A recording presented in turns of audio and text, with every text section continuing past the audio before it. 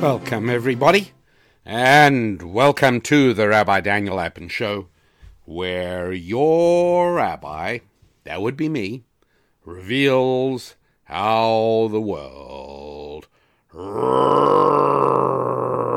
really works. Thanks so much for being part of the show.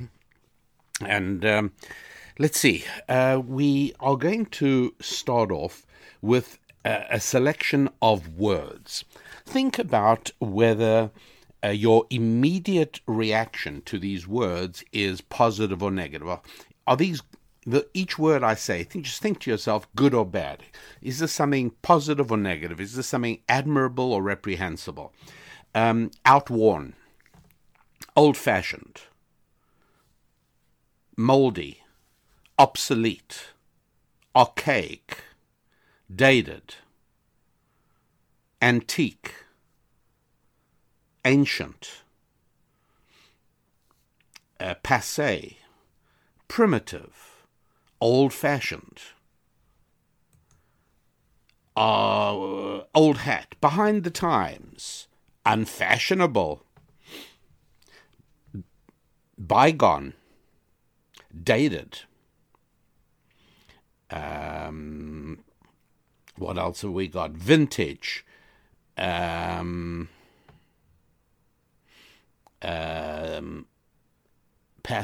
I did passé already.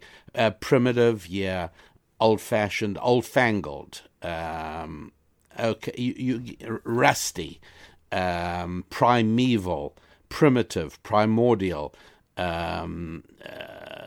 aged. Bygone, been around for a while, all those phrases. Notice, almost without exception, we relate to them negatively, wouldn't you say? Almost all of them we relate to negatively.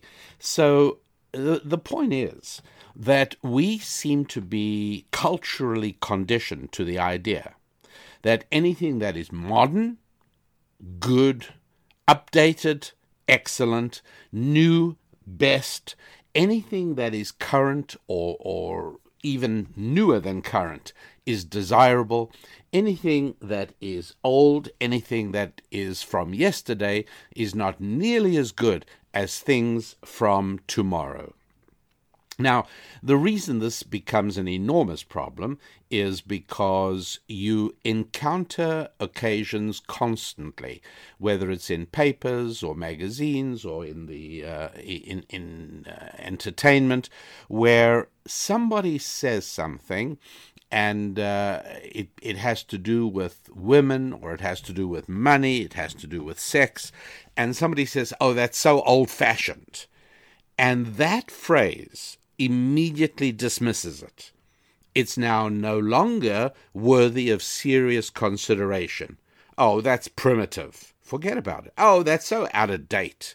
You sound so old-fashioned. Oh, come on, really? That is so obsolete." But is that always the case?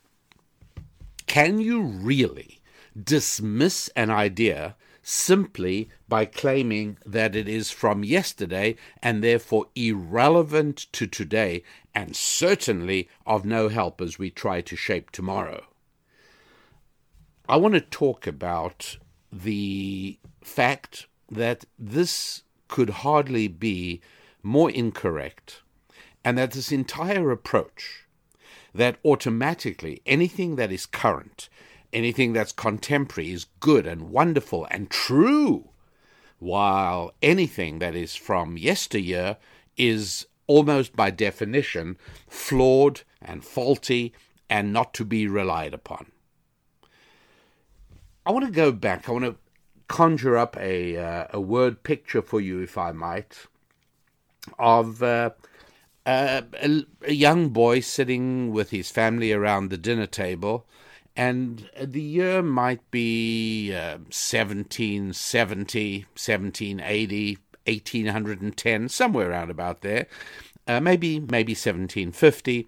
The period I'm looking at is the beginning of the Industrial Revolution. And father says something at the table. Maybe he says something in connection with his farm, or maybe he says something in connection with his little workshop where he produces chairs and tables to sell. And Sonny Boy pipes up and says, "Dad, you were talking about the fact that your field cannot be sowed this year because it got flooded when the river overflowed. But why don't you just install a steam engine-driven pump? And that'll pump the whole field dry and keep it dry." And Father raises his eyebrows and says, "What? What is that?" Or the father who has a small workshop speaks about how difficult it is to sharpen his tools.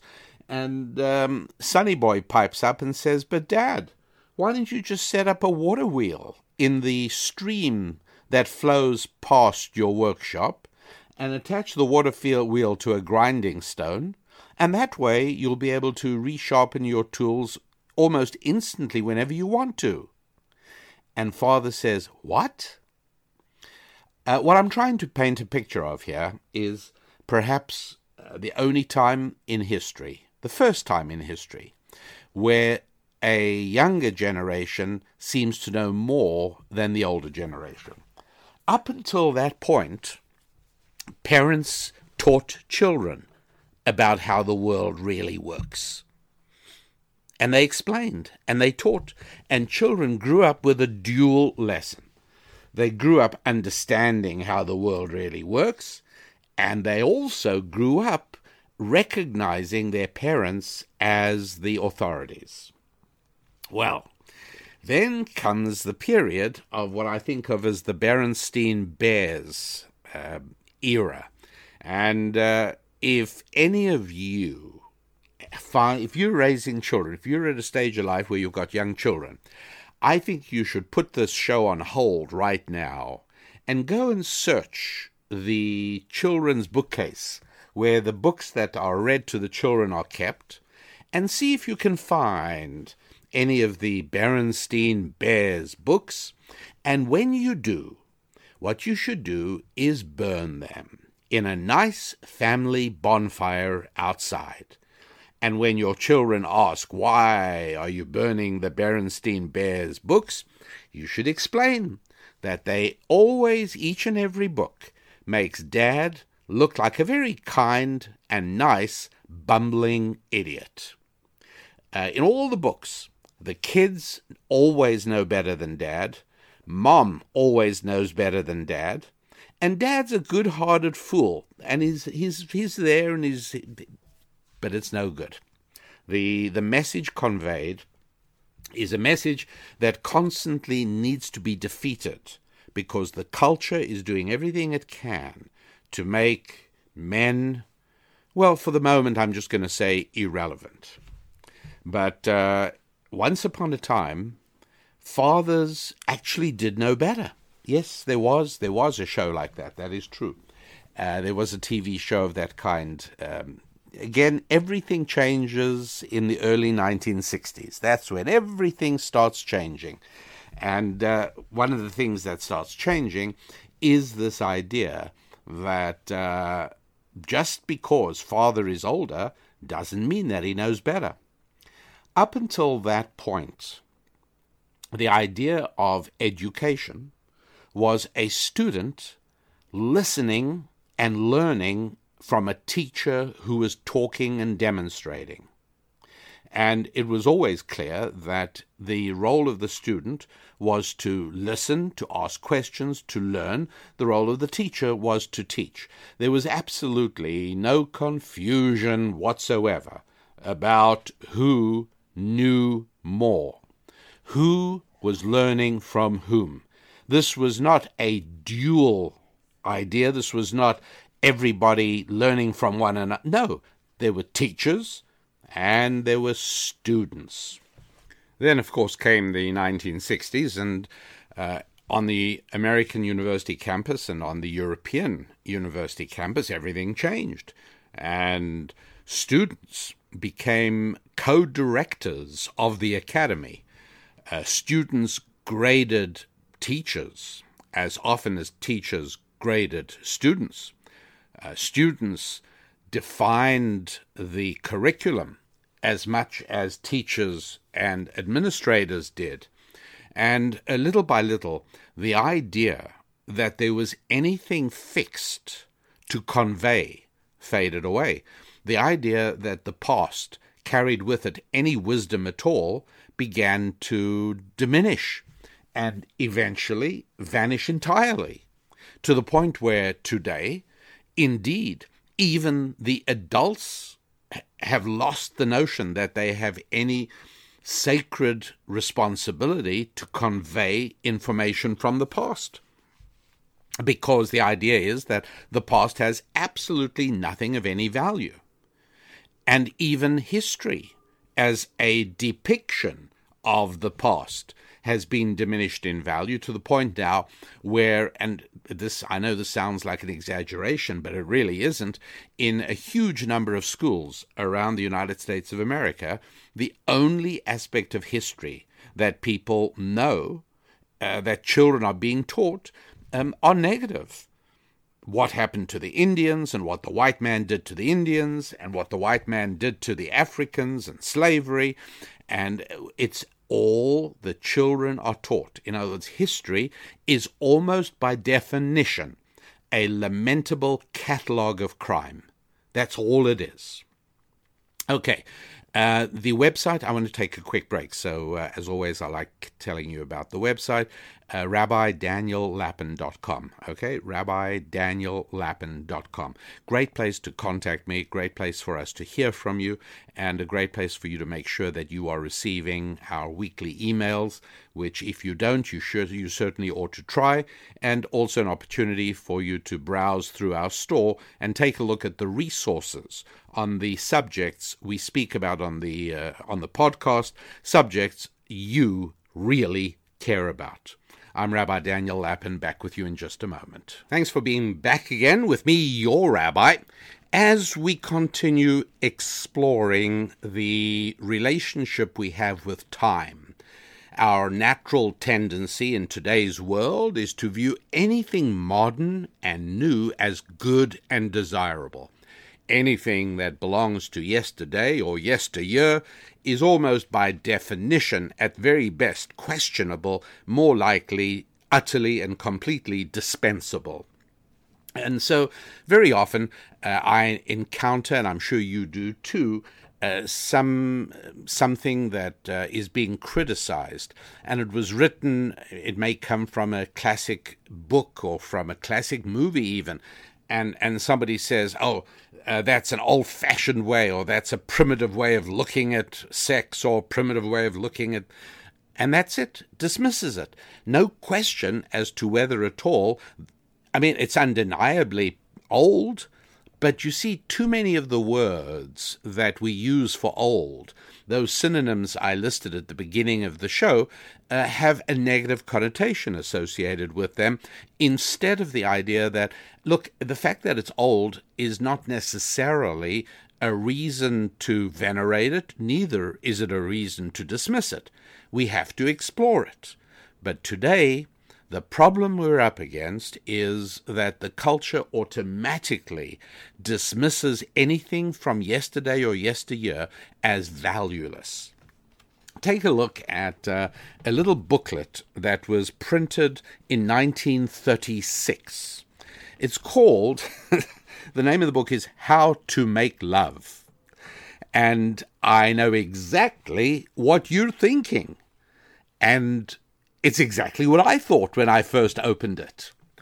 It was given to me by someone who was in the audience of a lecture I gave a few years ago along these very lines. And the person came up to me afterwards and said, I want to mail you a gift. I have a book that you'll make better use of than I will, and it's called How to Make Love. All right, that sounds interesting.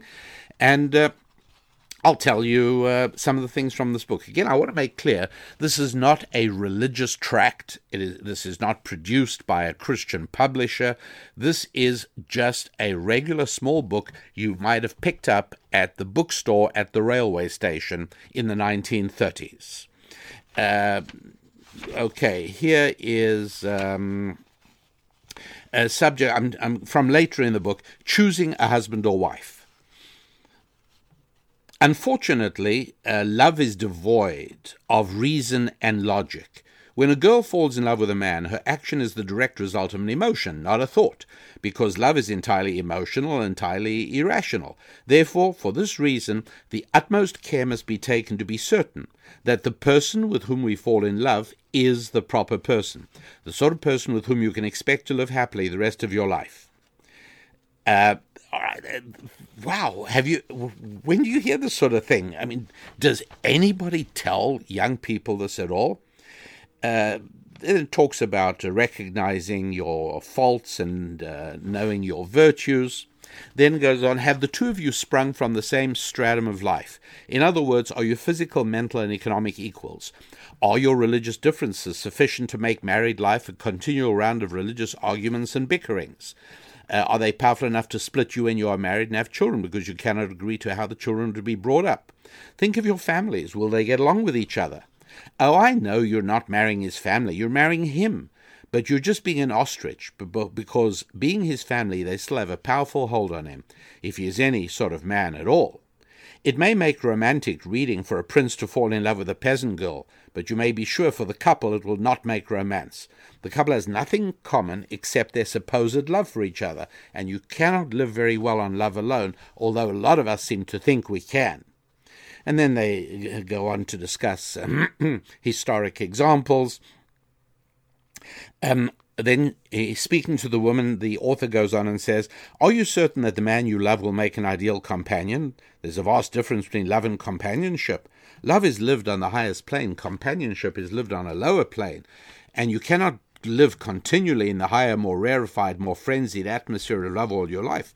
Most of the time, you've got to come down to earth, and that ability to come down to earth and live with your loved one depends on whether you are good companions. The prime necessity for an ideal companionship is not that the two temperaments should be exactly alike, but that they should be able to blend perfectly. One thing to avoid, and this injunction I am making mostly to women, for it is they who attempt this impossible task.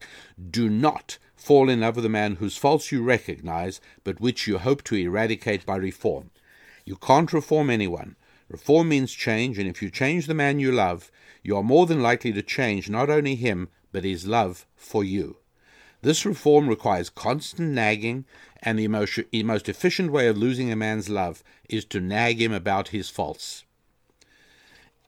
I mean, gosh, I'm going to read just a little bit more. And the point I'm making is that you know that most modern people will loathe the words I'm now reading. They'll hate this. And yet if you ask them to put a finger on what's wrong with it, all they'll tell you is, it's so old-fashioned. It's no longer applicable. This isn't how modern women work. Just a little bit more. Naturally, in choosing a mate, it is imperative that he or she be healthy.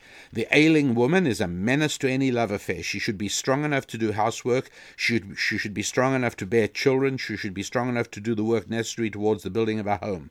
Again, the same should apply to the man, but even more so, for he is going to be the main support of the future family. Upon him and his strength will rest the job of earning the expenses, and if he is unable to do so because of ill health, the future of the love match is put in jeopardy. Money is a very important factor here, as it is in practically everything else, and the young girl, before she falls in love with a young man whose intentions are serious, as they should be, should make herself doubly certain that he will be able to take care of her and himself after they are married. Money has been called the root of all evil. Certainly it is the root of evil in a married life. More marriages have been wrecked by money problems than perhaps by any other single factor. Therefore, it is also necessary that the young man sees to it that his future wife is not extravagant, that she realizes the work that goes towards the earning of his salary, and that she is economical in food, dress, and luxuries. That was towards the end of the book. A paragraph at the beginning of the book goes something like this. Marriage is the culmination of love. Two people should never fall in love with each other unless they understand thoroughly that their love for each other is to eventuate into a future marriage. Our civilization has lasted as long as it has because we've adhered strictly to this system of the relationship between man and woman. The birth of a child demands that man and woman participate in the creation. This is what marriage means, a coming together, a commingling, a fluxing, a joining for all the purpose of perpetuating the race. This blind drive, this unknown force of magnetism that attracts man and woman to each other, is love. Without marriage, we would have children, perhaps, but the family, which is only possible in the marriage state, would not exist, and the family has been the sole reason for the perpetuation of civilization and the perpetuation of life itself. It's pretty amazing stuff. Again, I stress that this is not a religious tract. This is a book for ordinary people. There's nothing religious about it. But here's what it says further. Before going into the discussion of the art of love, it is necessary that we understand the basic foundation on which love rests. There is only one kind of love, and that is the love of a man for a woman, or vice versa. Mother love, brother love, sister love, platonic love, even the unspeakable loves of Oscar Wilde and Lord Alfred Douglas, and Lesbia and her charming girls on the island of Paphos, none of these is true love. Man was created strong, woman was created weak. Therefore, it is up to the man to protect his woman. Woman is so physically constituted that she needs man's strong protection. It is she who has the onus of bearing the children, while in this, etc., etc. Again, there's nothing to challenge this. When it says weak, by the way, it means obviously physically weak. That a man is stronger than a woman is known to absolutely everybody, except the bureaucrats who arrange college sports and the bureaucrats who hire and recruit for fire departments, for the military, and for the police departments. But yes, it seems pretty clear, does it not? And by the way, as far as How to Make Love, the title of the book is concerned, if you'd flip through it in a quick search for anything truly racy, the raciest it gets is a description of how to move towards the first physical contact, how to move towards the first kiss, and how to understand that that you shouldn't necessarily be put off if she tries to sort of move out of your grasp as you try to kiss her cheek. However, if she pushes you or really pulls away, then obviously you have to separate and let her be. But there is nothing racier than that. It stresses a few times that to quote, the full extent of connubial bliss is reserved for after marriage. This is 1936. Ordinary people, ordinary American citizens, not specifically the religious community. No, this was how people thought. And again, I would truly be delighted to challenge any modern feminist to argue the merits of the points made in this book, that they tend to make the modern feminist vomit in outrage. I understand that. It's possible to be so indignant about something that you have a physical reaction. I get that. But let aside that, you're going to have to tell me more about what's wrong with us than simply to say it's old-fashioned or it doesn't apply anymore or we've progressed beyond that, because I don't accept any of that. Every single argument, every issue, every statement, every claim has to be evaluated on its own merits. Is it true or is it not true? And as repugnant as this book would be in the eye of almost any modern American college student, I would really enjoy going through it with somebody like that, paragraph by paragraph, and talking about whether it's true or not true. Okay. What is true is that the website is rabbidaniellapin.com. Head over there and you might want to join the Ask the Rabbi. You might want to read previous Ask the Rabbis, or you might want to explore the library of thought tools. Whatever it is, you are welcome to join at the rabbidaniellapin.com website and be in touch with us there. Love to hear from you, and back in just one moment. Welcome, everybody. We're back, and what I'd like you to do is visualize for a moment what a Jewish Star of David looks like. If you want to, you could even grab one of those 3x5 index cards without which you are never found, And put down, draw a little equilateral triangle with its base on the bottom and its apex pointing upwards. And then superimpose upon it another identical equilateral triangle, except rotated 180 degrees, upside down if you like, with its apex pointing down and its base at the top. And the reason I want you to bear that in mind is because it's not just a pretty picture. It's not just a symbol that is reputed to have appeared on the shield of King David. No, it's much more than that. It actually is a graphic depiction of how time and understanding really work. What it's saying is, and let's start off with the triangle that shows a base at the bottom, and then it moves towards the apex at the top. That triangle, if you'd imagine it as a sort of a graph, shows a huge, wide body of information at the bottom. And as you climb upwards, as you move along in time upwards, you reach narrow and narrow until finally there's just a speck, there's just a point left. Then you've got the other graph. Look at it separately. The second triangle, look at it as a standalone triangle. This is a triangle whose point is at the bottom, suggesting that there was nothing but a speck of information originally. And as time went by, more and more knowledge entered and more knowledge was understood. And what is very helpful to understand for each and every one of us, friends, is that there are two categories of data. There is data which, admittedly, old information is not as useful. I have, in my library, I have some of the physics and mathematics textbooks from my father. Now, here's the interesting thing. These are from my father's high school. My father did not go to college and study mathematics and physics. But at high school level, his textbooks, honestly, are more advanced than second or third year students cover in college today in math and physics. But what's interesting is that they reference, because he went to, he was at high school in the first 2 decades of the 20th century. And so there's a lot of physics that wasn't known then, that is known today. When my father probably started high school, I'm going to say my father started high school probably, about 1925, maybe something like that. And you think about it, that's only a few years after Einstein's general theory of relativity.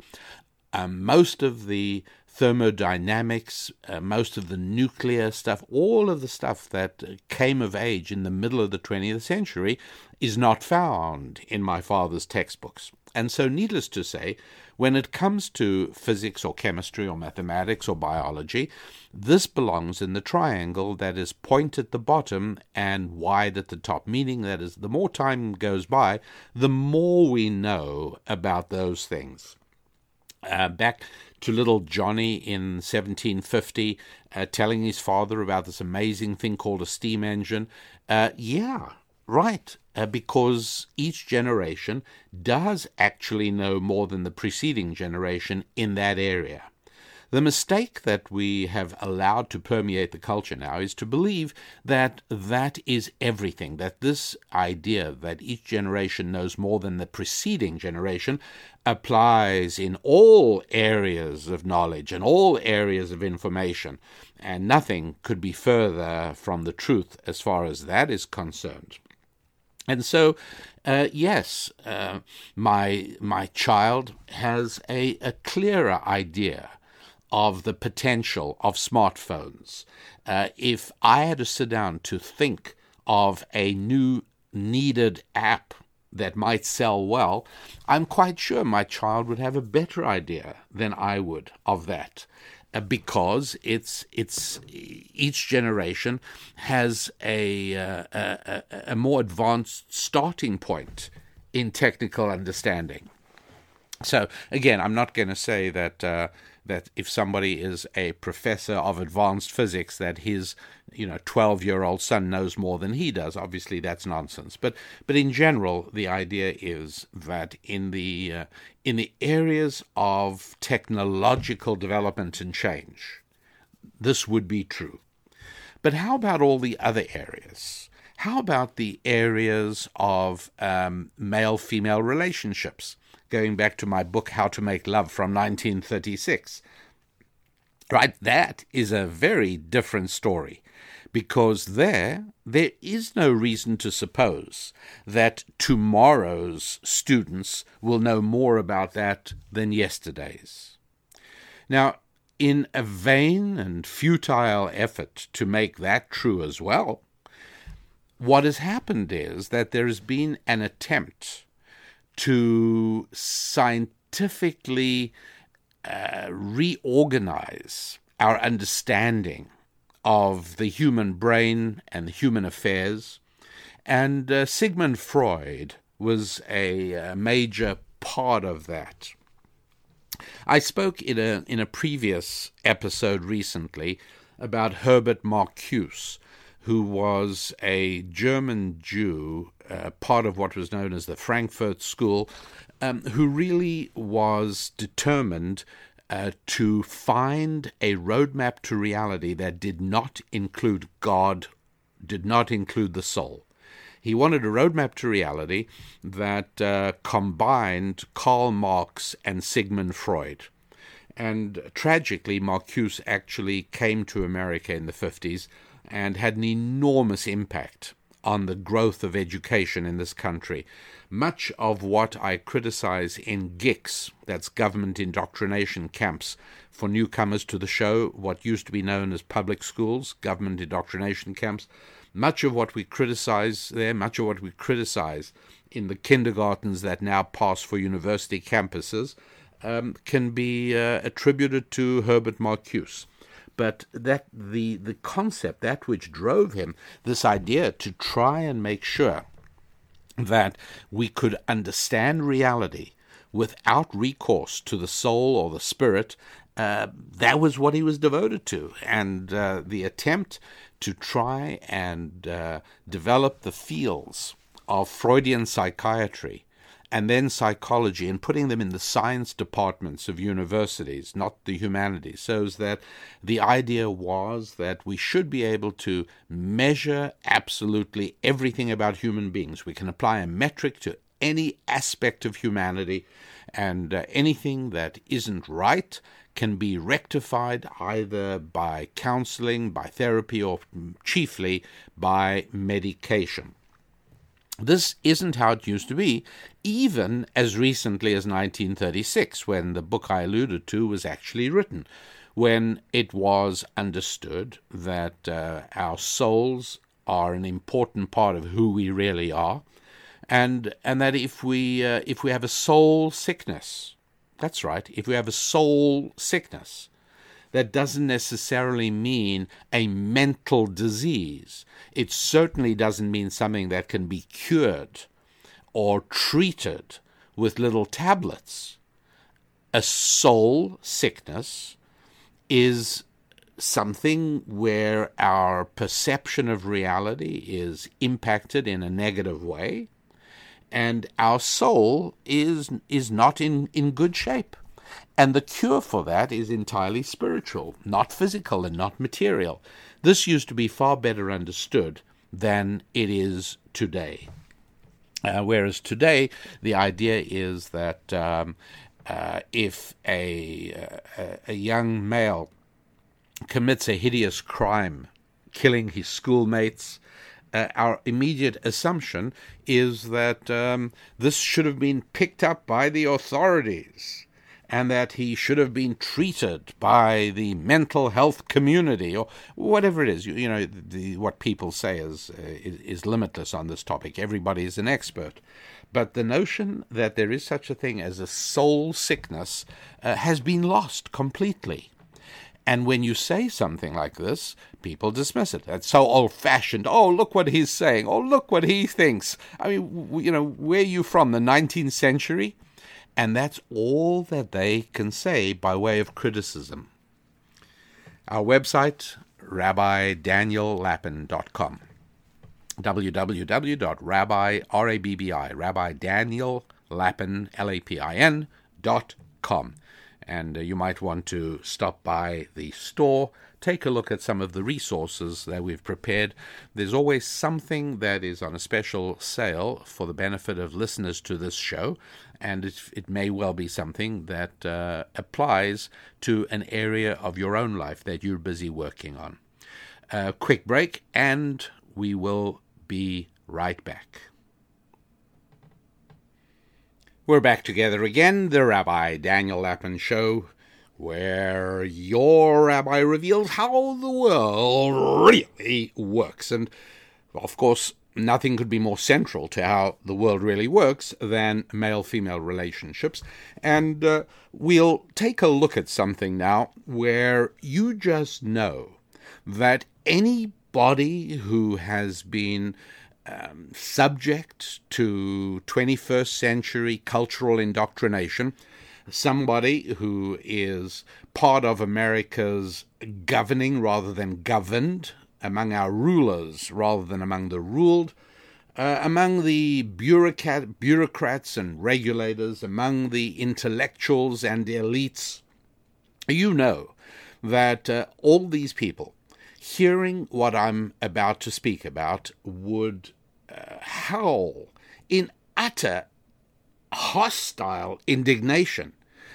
They would utter such outraged feelings and sounds, all because what I'm going to say is so old-fashioned and so primitive and so tribalistic and so irrelevant to modern people.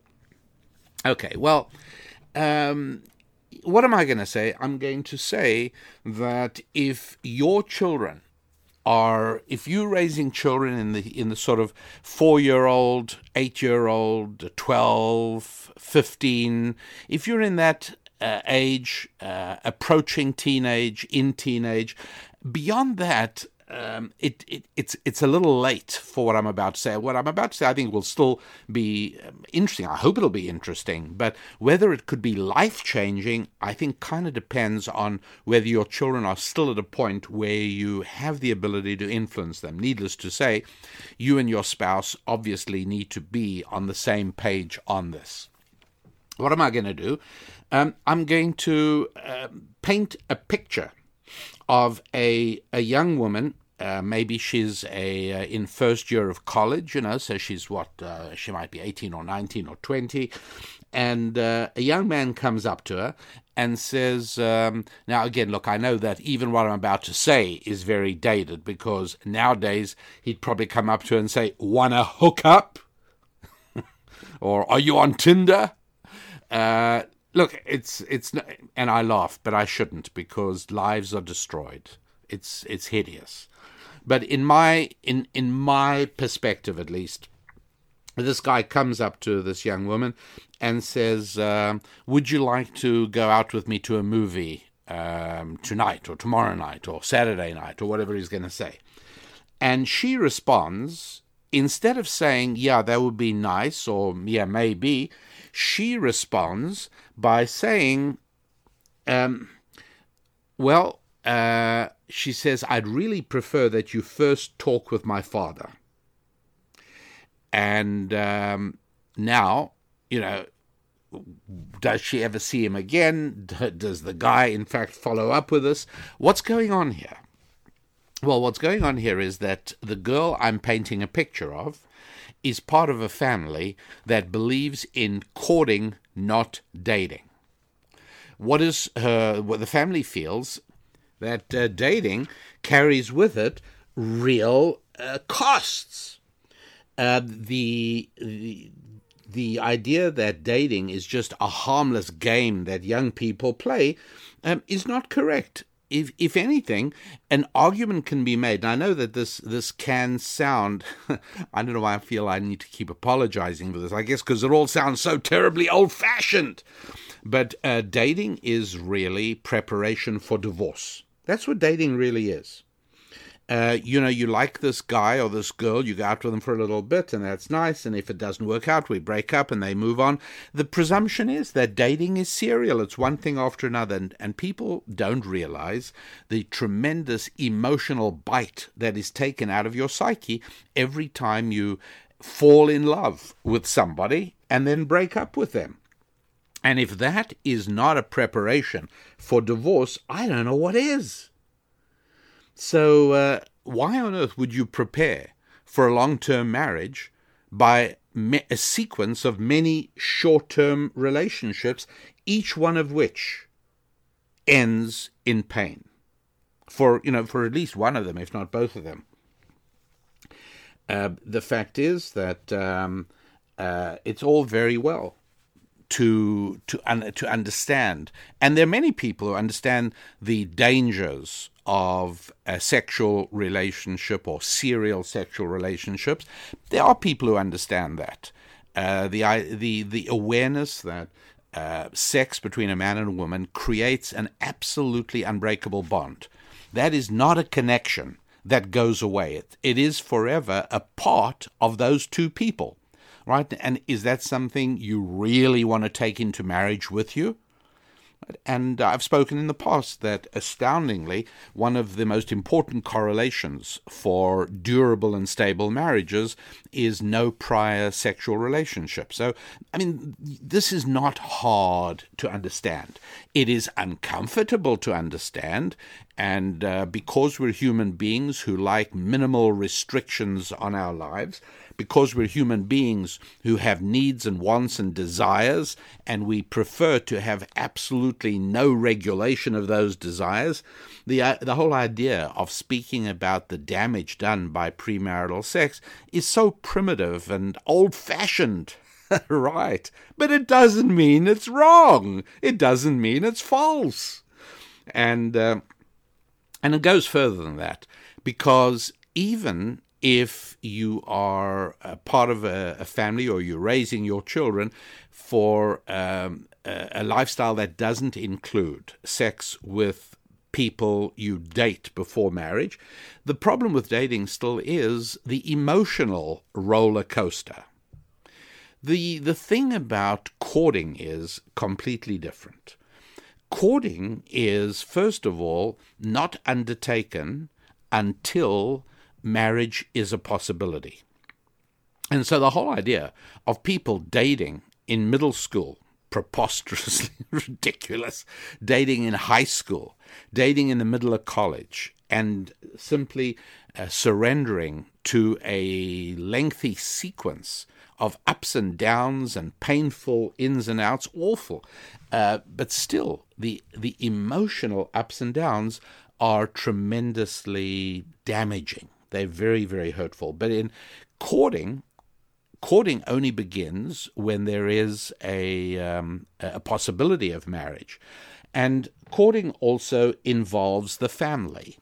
And so if a guy is courting a girl, the likelihood is he's going to meet her parents very early on. For instance, in the word picture I painted at the beginning of this discussion, it's very possible she'll say, you seem a very nice guy, but in our family, the way it works is you'd speak to my father first. Now, if the guy can't handle that, it's a self-selective process. That's great. Now she knows it's not for her. But at that point, a conversation with the father takes place, and you can understand that his whole relationship to her now is different, because if the father approves and they go out, he's got a pretty good idea that this is not a girl without a background and without a protective network and without a supportive family. It's all very different, an entirely different thing. It's very possible that they would spend a certain amount of time with family events, whatever. They wouldn't just be out on their own, because both of them realize the importance of the other's family, right? Which, again, today is regarded as old-fashioned. But the nice thing is that courting is old-fashioned. Of course it is. There's no question about it. And the benefits are many. Yes, it is not modern. It's not contemporary. But the way that dating has developed and the way it's practiced today in the early years of the 21st century is really very problematic. It's not helpful. So you got a choice. You say to yourself, well, it's what everybody does, and I don't want to appear old-fashioned. I don't want my children to think I'm primitive or primeval or part of a long-forgotten culture. Or you say, look, I'm the parent. For better or for worse, we're going to do it my way. Your mother and I, your father and I, we know what we want for you, and it's our belief that this is the way that you are going to be happier. And the child's going to say, that's so old-fashioned. They used to do that thing in the 19th century. Or maybe kids today say, oh, it's so old-fashioned. They used to do it in the 20th century. But whatever it is, the answer of a confident and strong parent is, and not everything from the past is wrong. What we have to do is not condemn it by simply saying, oh, it's old-fashioned. We have to acknowledge, yes, it may be an idea from the past. Now let's analyze whether it's a good idea or whether it's a bad idea. And substituting courting for dating happens to be an old-fashioned idea. It's an idea from the past, but it happens to be a very good idea. Courting is much better than dating. It leads to a much happier life. When children say sometimes to you, don't you want me to be happy? The answer is, I don't really care that much whether you are a happy 13-year-old. I really, really care that you are a happy 30-year-old. And the second thing you do is you teach them that happiness is not something that somebody else does for them. Happiness is a condition that they find exclusively within themselves. And that, my dear friends, is as far as we go for today. This is the Rabbi Daniel Lapin Show, and until next week, I wish you a week of good health and prosperity. Thank you for listening to the show. Thank you for promoting it and telling other people about it. Thank you for visiting my website at rabbidaniellapin.com. Thank you for purchasing anything at our store on that website that works for you and adds and enhances to your life. Until next week, I'm Rabbi Daniel Lapin. God bless you.